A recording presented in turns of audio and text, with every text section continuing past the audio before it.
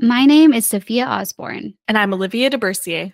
You're listening to the Root and STEM podcast, a podcast exploring issues and stories in STEAM education. In this episode, we explore STEM learning and education in modern communication avenues.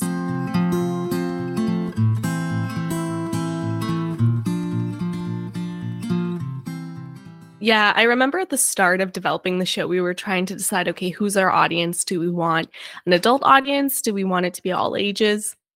And I'm really glad we decided to do all ages because, yeah, I love that kids can listen to the show and families can listen to the show. As fun it is to make crack jokes that maybe only adults will get. It is, when I think back on when I was a kid, like the media I consume was so important and has stayed with me to this day. So if I can influence young people or kids, that's so important because, you never know. They could end up being conservation biologists too one day. And I that's extremely rewarding to know. Or even if they don't become biologists one day, if they can carry some knowledge of conservation and relate to the environment in a positive way, then that is a success as well. We've thought a lot about how the podcast is consumed by kids, but we don't dumb down the information at all for kids. And I think that that's really important because when you're actually around kids who are into science, like they know way more about it than I do. Like they don't want you to be sort of like explaining it like you're 5 to them. They want to consume it at like basically an adult level. Like I think about my little nephew who when he was like 4 was so into dinosaurs, and I would sit there with him with all his toys and he knew all the species of dinosaurs and it was blowing my mind. And I think that that's so important to like not talk down to kids about science, because when you sort of approach them about it in like in a way where they're not dumb, like they know they're excited about it and they can be as excited as adults are and are usually more excited and can know more. And so I hope that that's part of what appeals to kids about our podcast is it's not directly for kids and it's not talking down to them. And I think Olivia is really good at that, where it's really engaging and fun, but you're still going to hear the scientific names of things. You're going to hear about like pretty complex processes, and you're going to hear words like taxonomy and that kind of thing. And she'll explain it, but I really like that about our podcast. And I think even if we made something that was more directed towards kids, we would still keep that feeling for sure.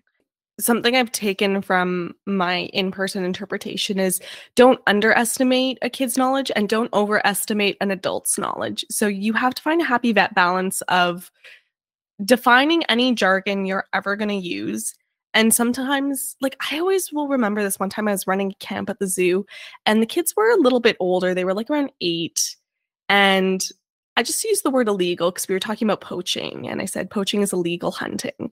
And they were like, what does illegal mean? And I was like, oh, yeah, like I have to define, like they'll understand the word poaching before they understood the word illegal, which was kind of interesting. So just as long as you're trying to bring them along in a story and give them context, they can usually use those clues to fill in any words they might not know. But a really great tip that I actually like heard on an episode of Ologies with Bill Nye is he said, like, try and put a definition before you use the difficult word. And I think that's a really good tip because once you hear a challenging word, it can sort of like put a pause in that moment of understanding, and you have to sort of process that, and maybe you stop listening for a bit and you don't hear the definition. So I've been really trying to put that definition before the word so that you can keep your audience along with you. So I try not to think about, okay, I'm trying to make this for kids or adults. I'm trying to be like, okay, could most people understand what I'm saying? And that is our goal, I guess, for the show. It's hard with podcasting in general too. Like this is a skill that I think you really have to learn if you want to work in the audio medium, especially radio. I mean, at least with podcasts, you can rewind if you didn't understand something. It's not a book where the person can like flip back to review it, or they're probably not going to take the time if they're driving or something. They're not going to like Google what you said. There are definitely certain tricks for writing for audio that are different than what I would write if I was writing for an article or something, which is it's like an interesting and different medium. I think Olivia is really good at that as well. And having it be complex while still being able to be understood in the audio medium is sort of a hard balance to strike.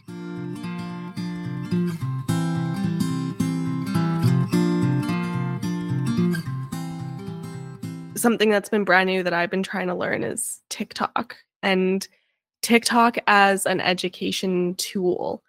And we're seeing social media change how education is working every like few years, it seems. And so it's really important to keep up with where the audience is. If our goal is for education to have an impact on the broader public, you have to seek out your audience and meet them wherever they are.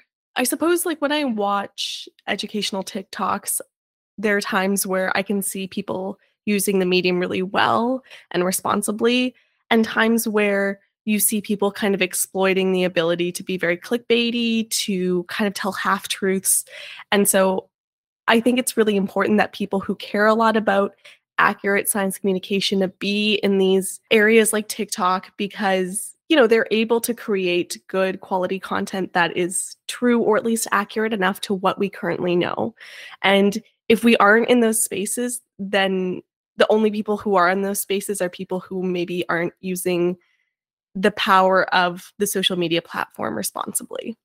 Yeah, it's interesting too, because I'm just thinking about how much sort of access we have now to science communicators in a way that I think we didn't when even Olivia and I were growing up. Like if you think about people like Bill Nye or something, like they're on your TV, but you're probably never going to interact with them. Like there's no way to kind of comment on what they're doing and have them respond or anything like that. And they're kind of in their bubble, whereas I think that's something that is very interesting about what's going on right now with science communication, where it's like, if you're on science communication TikTok, you're seeing all these conversations that scientists are having with each other and on Twitter too. Like science Twitter is a huge thing that we're kind of a part of, but you have sort of huge science communicators like Hank Green interacting with kind of smaller people and in the industry and like indie people. And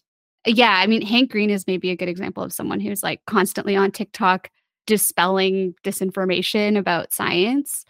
And in some ways, like podcasting itself is a great communication tool because it's so unregulated in any way. Like starting a podcast, you can just do it. And that's a good thing and a bad thing in so many ways. You can host your podcast for free on like SoundCloud or Anchor and just start and record on your phone. And like the accessibility of that is amazing because there are no gatekeepers in that way. And in TikTok too, like you see people blow up kind of on the merit of their content. It's amazing, but it also is, I think, very dangerous for science as well. So it'll be interesting to see kind of how things shake out. But even like my little cousin, like I mentioned before, I was watching him watch YouTube compilations of TikToks about animals.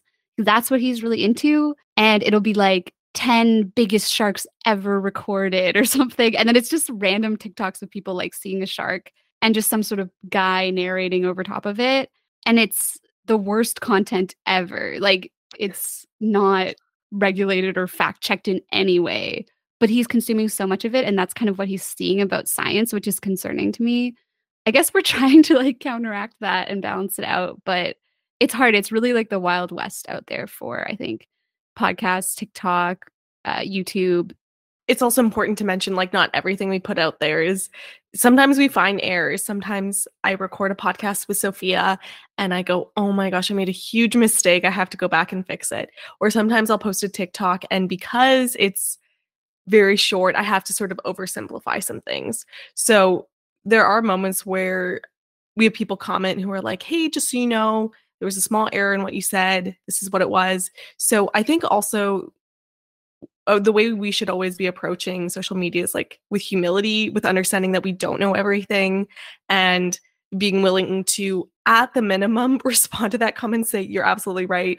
I also double checked what you said and you're right, or pinning that comment or removing the video if it's a significant enough issue. So taking the responsibility as a communicator to admit when we've made a mistake or made an inaccuracy or oversimplified something. I think that's also important in our approach into the future, adapting to different technologies as they emerge.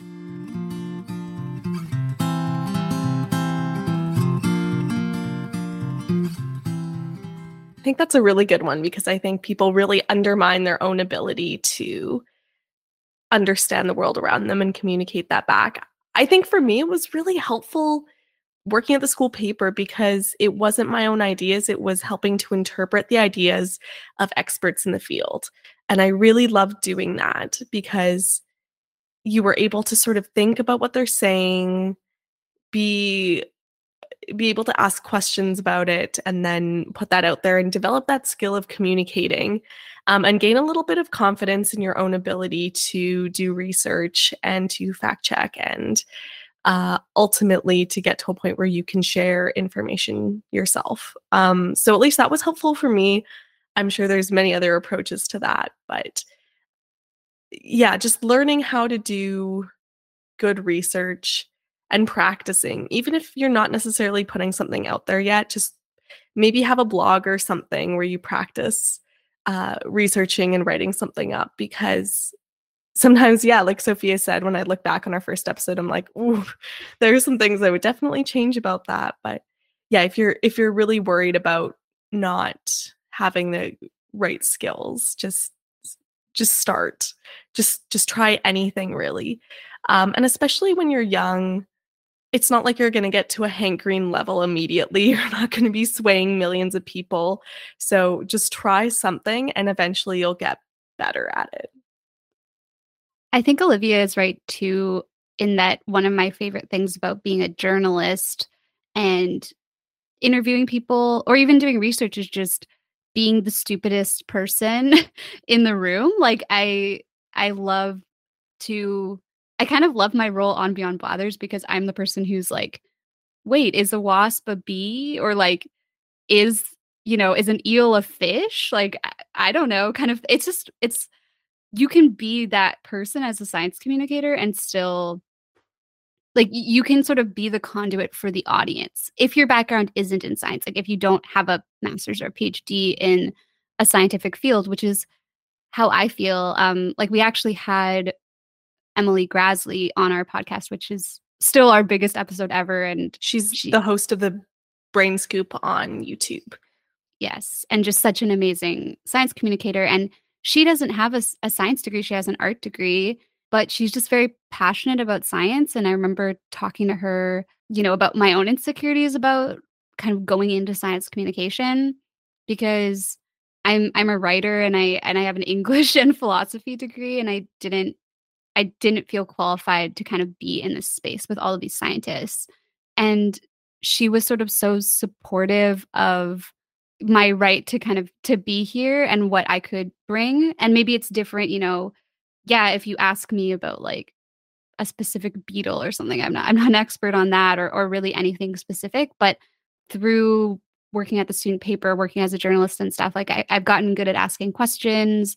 And you'll realize working with scientists that a lot of them can't communicate their own work effectively, but they're doing amazing work and you can help share that if you have those skills. So I would say don't feel discouraged if you're coming at science communication not from like being a scientist, because I think that's actually very important. Even if you're an artist, like, Olivia does amazing paleo art. There are others who do, yeah, this art that like, brings to life animals from the past. That's just so beautiful and striking. And so there's so many ways to, I think, engage with science communication.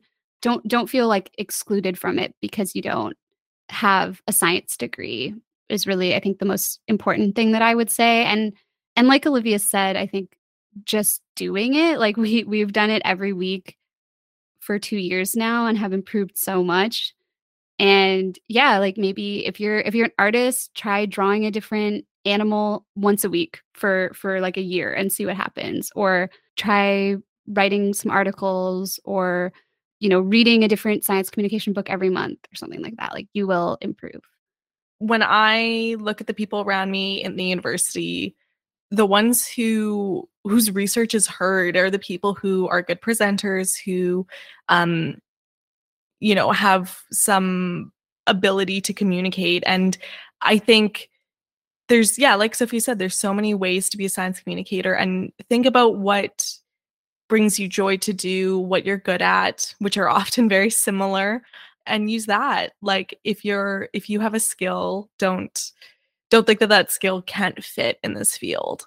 And yeah, I think just the best thing to do is try and get out of your own way and just try things out, because that's the only way you're going to get better. And like you'll make mistakes, and again, like I said, approach mistakes with humility and learn from them. But ultimately even like the top PhD scientist is saying stuff that isn't accurate. Sometimes it just happens. There's a lot to know out there, and you're not going to know everything. The other thing I think is super helpful is talking to people. So not just reading books, not just reading articles, but talking to people in different fields. And I think that's something that was helpful with the journalism stuff when you're interviewing people. For example, at the start of the pandemic, they were like these online nights where a bunch of dinosaur people would get together and they'd joke around and have like drinks and just talk about dinosaurs. And when I was at one of these like hangouts, they were talking about Spinosaurus, and there was this new discovery about the Spinosaurus tail. It looks kind of webbed. No, that's not the right word. It was like paddle shaped. And so this new paper was claiming that Spinosaurus was either fully or semi-aquatic. And I read this piece and I was like, that's amazing. It's in National Geographic. It must be true.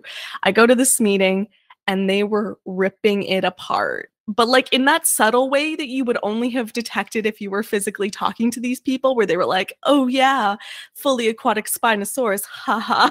And I was like, ooh, there's some drama there. So there are times where talking to people, you get the minute controversies or interesting bits of information that are well known in the community but may not be like published. So yeah, if I think that gives me a lot of confidence too, when I'm able to go, okay, well, I'm talking to people in this field and this is sort of their feeling about this topic or this fact. And yeah, I think that's quite valuable too. So if there are people in your community that you know who are working in a field that you think is really interesting or want to talk about, invite them to speak, because that'll help a lot.